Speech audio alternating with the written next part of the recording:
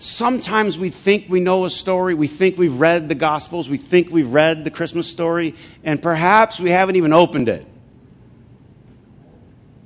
And I'm not trying to insult you, but I know many of you have seen the manger scenes, right? How many have seen the manger scenes? How many have one? How many have been working on it lately? You put it up. And I talked about this at the Ladies' Advent for a little bit, which, in our manger scenes are a little crowded. Is anybody else's crowded? You got the shepherds there. You know what I mean? You got the donkey. You got a few animals. You got to have Mary and Joseph, right? You got the baby Jesus. You got to get the wise men. And I remember I was telling the ladies at Advent, I remember setting my grandmas up, and I get stressed out because how do you get them all in there? You know what I mean? So like one of them has one of the magi going like this, so I just put him off in the distance. You know what I mean? Kind of peering in. How do you fit it? And here's the interesting thing. Matthew, Mark, Luke, and John, they don't even try to jam them all in their manger scene.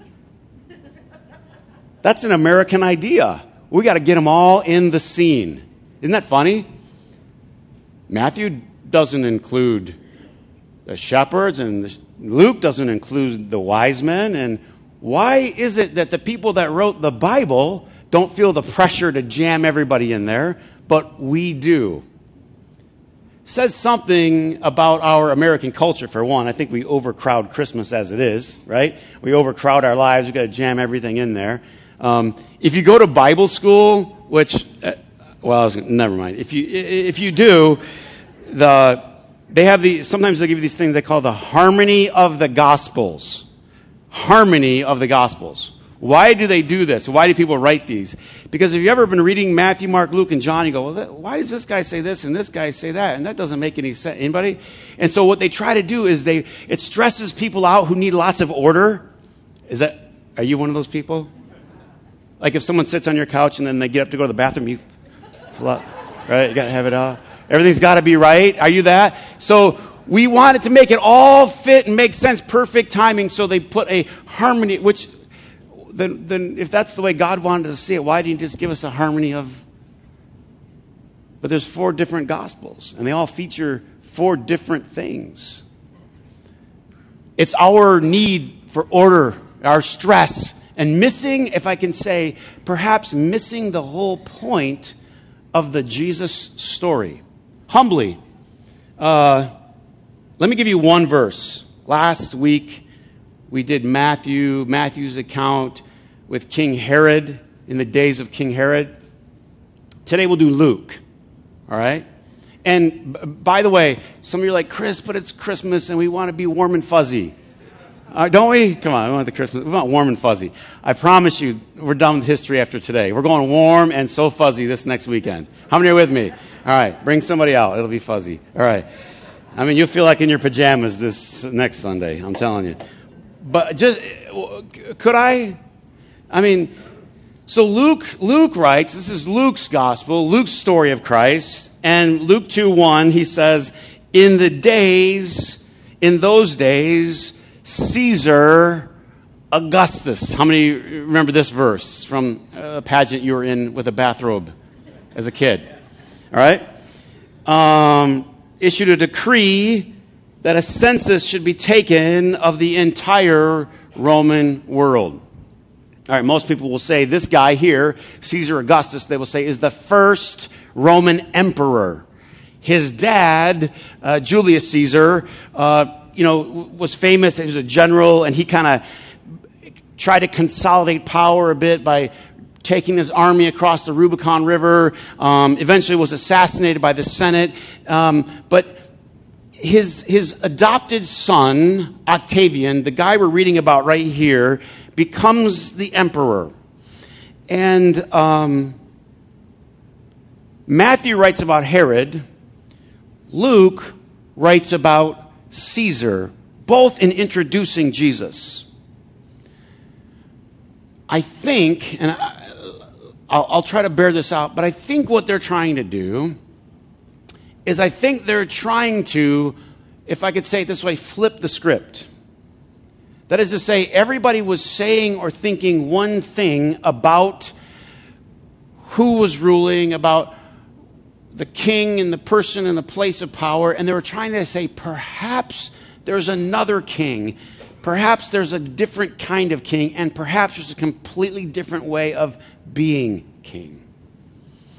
Matthew was probably written somewhere in Judea, right? In the area around where Jesus lived, in the area around where Herod ruled. Therefore, Matthew would write about what? Herod. Luke was probably written in Rome. So, great chance Luke would write about, right, Caesar, who ruled in Rome. And we know a lot about Caesar. Augustus was an unbelievable, powerful ruler. And what he did is he took the Roman Empire and he pushed it to unbelievable boundaries. Spain, Britain, over towards India, down into Africa, annexed Egypt. He just kept conquering and conquering and conquering, and he ushered in an era, and you've heard this phrase before, called the Pax Romana, right? Roman peace. Let's say it together. Roman peace. And everybody knew it. It was like, this is the guy that ushered in peace. Now, he had a particular way of ushering in peace. Mom, have you ever used this technique? Mom, have you ever ushered in peace? Brokered peace. With this? How many moms got this going on right here? Anybody? Like, we will have peace in this house. We will have peace in this car ride. I will use whatever means necessary. Caesar goes, and they would ride into a village, and they would have you make a declaration. They would say, hey, we just want you to know that right now in this area, Caesar is Lord. And you would all reply in your particular township or village. You would say sort of like, amen, yes, Caesar is indeed Lord. And you're like, thank you very much. We thought you'd see it our way. And here's where you pay your taxes. And then they would ride to the next town. This is literally what they did. If you didn't say Caesar is Lord, you didn't join the chorus, you didn't join the band, they invented a particular way of killing you publicly and humiliating you, and extending that humiliation and torture for as long as they wanted to, and we call it a crucifixion. So they'd ride into your town, and if you didn't agree, you just said, no, he's not Lord here, then they would just find these poles, and they would nail you to them, and they would hang you up, and people would watch you die publicly. Documented. Throughout history, certain times, they documented history, 2,000 people in one massive crucifixion. Either Caesar is Lord or you die. So peace, right? Peace was a relative term. It was peaceful. By and large, in comparison to other decades, it was unbelievably peaceful. But it was peaceful at a what? At a price, at a threat. And that what he was doing was bringing in peace in a certain kind of way. This is the way I'm going to bring in peace. A few verses later, we read in the Gospel of Luke, it says, so Joseph went up from the town of Nazareth in Galilee. If you know your Bible geography, Galilee is in the north, Judea. Jerusalem is more towards the south. And not far from Jerusalem is the town of Bethlehem. All right? So Joseph went up from the town of Nazareth in Galilee to Judea. It says up because, well, they were going up. It was more mountainous. It's more that than, anyway. Okay.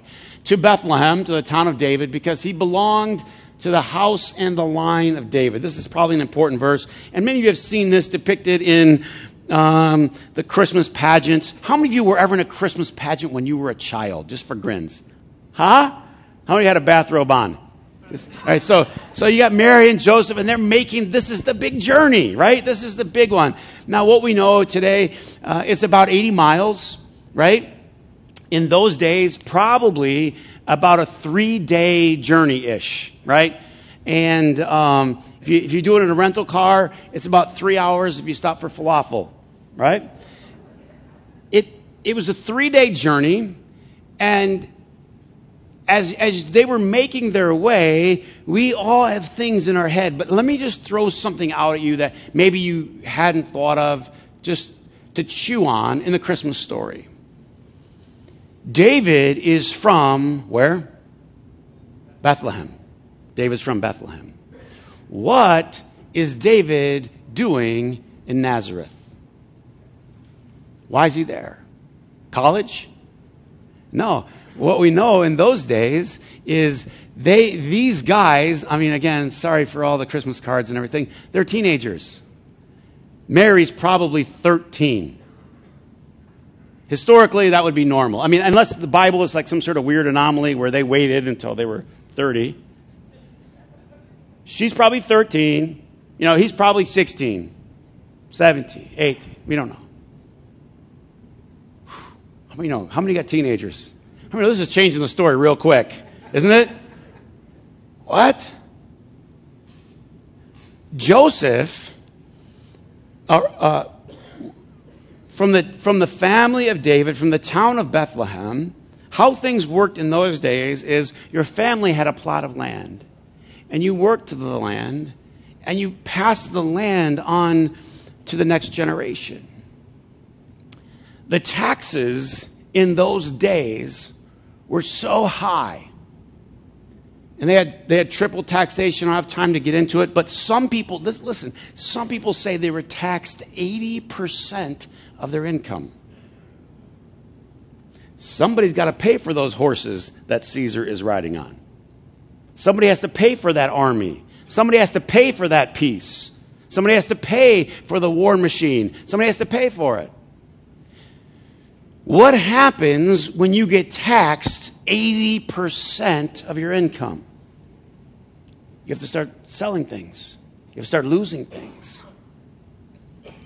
Probably the last thing that you want to sell or lose is the family, what? Land. Why do historians think Joseph was up in Nazareth?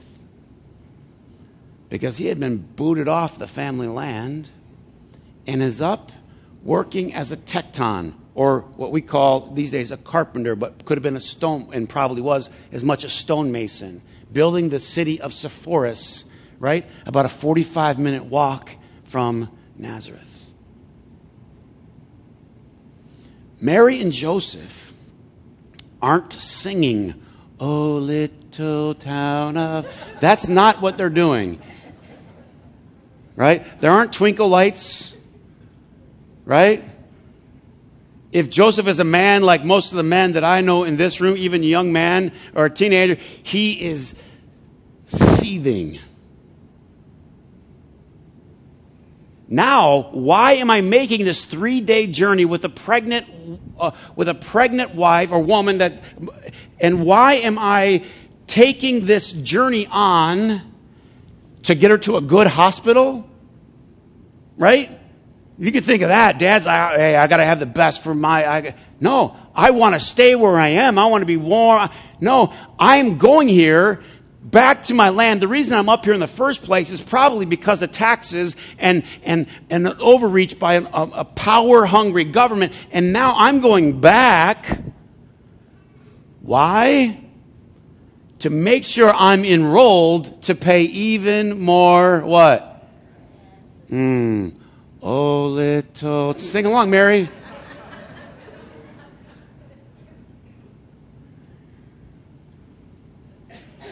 Did you get this in Sunday school? How was the Christmas story playing out?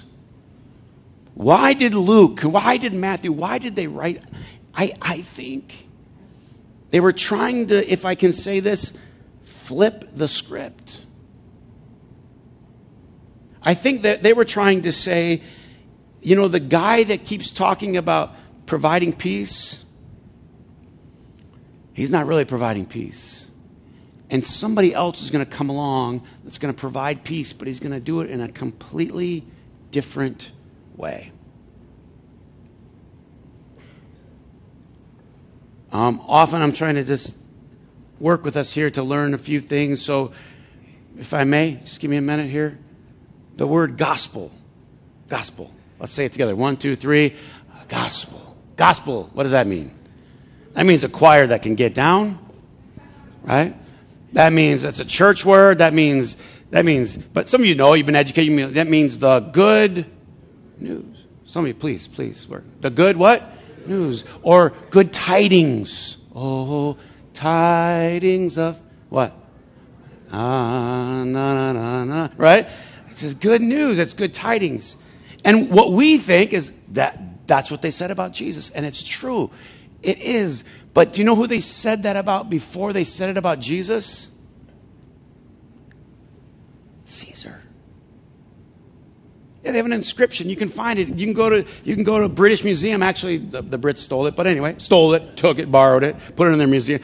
Anyway, it was from Turkey. And there was an inscription. And the inscription says, right, we should, I'm paraphrasing grossly, but we should celebrate the birth of Caesar, the Soter, Savior of the world, who brings us peace. That's already going around. Already going around in the newspapers, right? Caesar is the Savior of the world. Caesar is the Prince of Peace. What are all these phrases? What are all these words that are now being attributed to Jesus? Isn't it a poke in the eye of Caesar? Isn't it somebody saying, let's turn the script around? Why does it matter, Chris? It's 2017. Here's why it matters. We still need people today who will turn the script around, who will flip the script. Because there's a script that's written today. Here's what you need to believe about politics. Here's what you need to believe, right, about fighting. Here's what you need to believe about anger. Here's what you need to believe about revenge. Here's what you need to believe about violence. Here's what you need to believe. And I think we need some people in the stream of Jesus who would say, you know what? Maybe there's a different way we could do that. Or we'll take it to your own living room. Your kids are fighting. And you appeal to one of them to halt the fighting. Huh? I'll tell a quick story on Ladon since he's not here. He's at graduation, and you won't tell him I said it. But he was telling me that his 2 kids got into it one day, and he said they got into it so big and it escalated. I know it doesn't happen in your house, but you know. And he's escalated. He goes, they ripped the towel bar off of the bathroom wall and put a giant hole in the wall. And how many know as soon as that happened, the fighting stopped because now they know their dad was going to kill them both. Right? And they went from fighting to allies. We got to fix this. Our dad's going to kill us. Right? They fix it. Here's the thing. The fighting happens. You have to figure out, how do I stop this? How do I stop it? And you appeal to one of them, usually the older one, right? How many of you ever done this? Usually the older one, and go, come on, just stop it. Be more, what? Mature. Do you guys, do I live in a bubble? Or be more mature. Just be above it. And you're trying to do what? They're buying into a script. What's the script they're buying into? He hurts me, I will what? Hurt him back. He does something to me, I do it back. And what's the thing they always say? She did it. Yeah, okay, you have been alive. She did it first. He did it first. In other words, whatever I do is now, and therefore justified and sanctioned by Almighty God, right? Because He did it first. They always appeal to that. He did it first. And what do you appeal to? You know, you're right. Let Him have it. You know, usually you go, could you just come above it? Could you let it go? Could you please just rise above it? How many go, no, eye for an eye. Stand over there, son. a few twisted parents, but most normal people go, no, we're going to, in other words, you're trying to say, I want you to buy into a different script. I want you to let it go. Oh, it's so hard to let stuff go when somebody gets you, isn't it? No? Is it hard to let stuff go when somebody gets you? When they get one over on you? When they get a free shot at you? I mean, it's so hard. Just let it go. Just let it go. Along comes Jesus and he starts saying things like, forgive your enemies. Pray for them. Love them. Well, this is no way to be a Caesar. This is no way to rule. But this new kind of king comes onto the scene. Years later, he's changed the world. That's when these were written. Years later, and people want to go, how did that happen? And Luke's like, let me tell you how it happened. Everybody thought this was the Prince of Peace. But it turns out, this is the true pathway of peace. Anybody ever read in the gospel like Mary's song? The Magnificat, right? And I got to be honest with you, I read it for years and I said, I don't get it. I don't know what this has to do with anything. It just seems a little out there to me. And I'm bad at opera. I always pictured it done in opera. Anybody? Maybe that's the way I saw it the first time.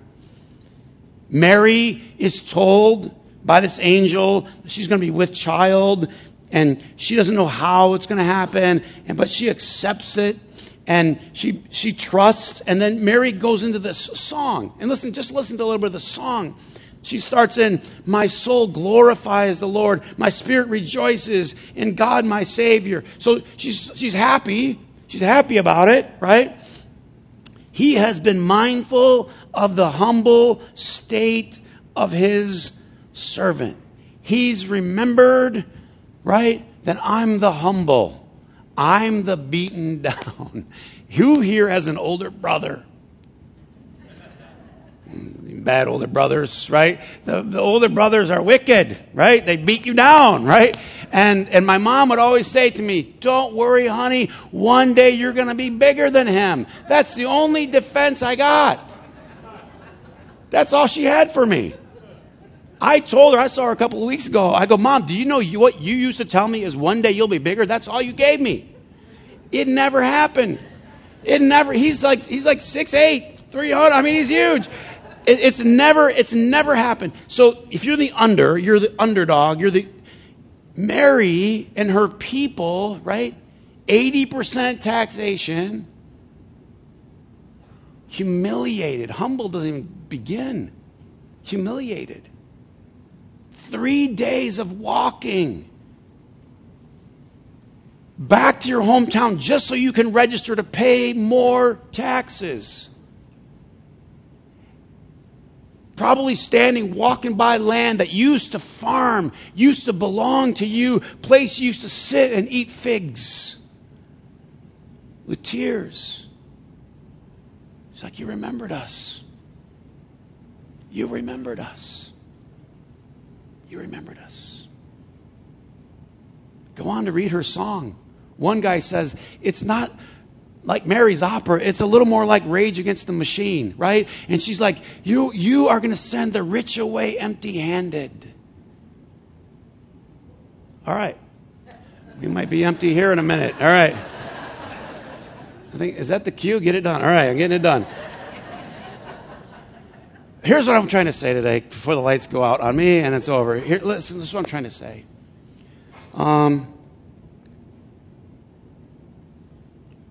The message in the story of Christmas is a story of hope. See, I told you we'd get fuzzy in a minute. But why do these little one-word things, why is it that they do encapsulate Christmas? Hope, joy, peace. Because people that don't have any hope, and if you've ever been in a place, listen very carefully to me, where you don't feel hope, that's the worst place to be. You can lose money. You can lose your job. You can lose your health. But as long as you have hope, you have this idea that, you know what, it can get better. It might turn around. This isn't all the way over yet. I still have hope. I don't have much else, but I got hope. But you can have all the stuff in the world, and if you don't have hope, it's the worst place to be. The Christmas story is a story of hope. It's a story that says, when it seems like those people are going to win, when it seems like evil's going to prevail, and you try to flip the script, and you try to do the right thing, and you try to do the loving thing, but it's still not going your way, Luke's saying, hold on, there's hope. And people that have hope, those are powerful people. This gospel was an infusion, an injection of hope. Because a new round of persecution was about to come from the Roman Empire. And they needed something to hold on to say, you know what? God's going to flip the script. And here, in the words of the gospel account from Matthew, is this: Emmanuel. God is now what? He's with us. Here's what I want to leave you with today. No matter what 3-day journey you're on, right? Put yourself on that 3-day journey. Put yourself on that donkey. Put yourself in that misery, right? Say, no matter what journey I'm on, no matter what's against me, God is for me. And Mary erupted in song.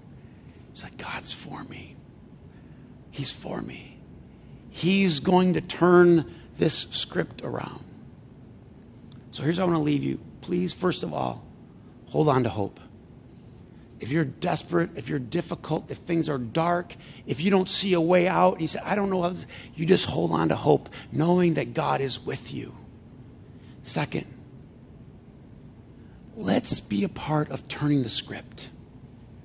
When everyone's believing this thing about power, this thing about money, this thing about retaliation, let's turn the script and say, you know what? I see in Jesus someone who did it differently. It's not our natural, listen, it's not our natural instinct. I mean, it's literally a reflex. If someone hits you, you just what? It's reflex. So this is a flipping not only of the script, literally of our nature, which is what made Jesus so revolutionary. When everyone's saying one thing around you, listen carefully, read deeper. Read deeper.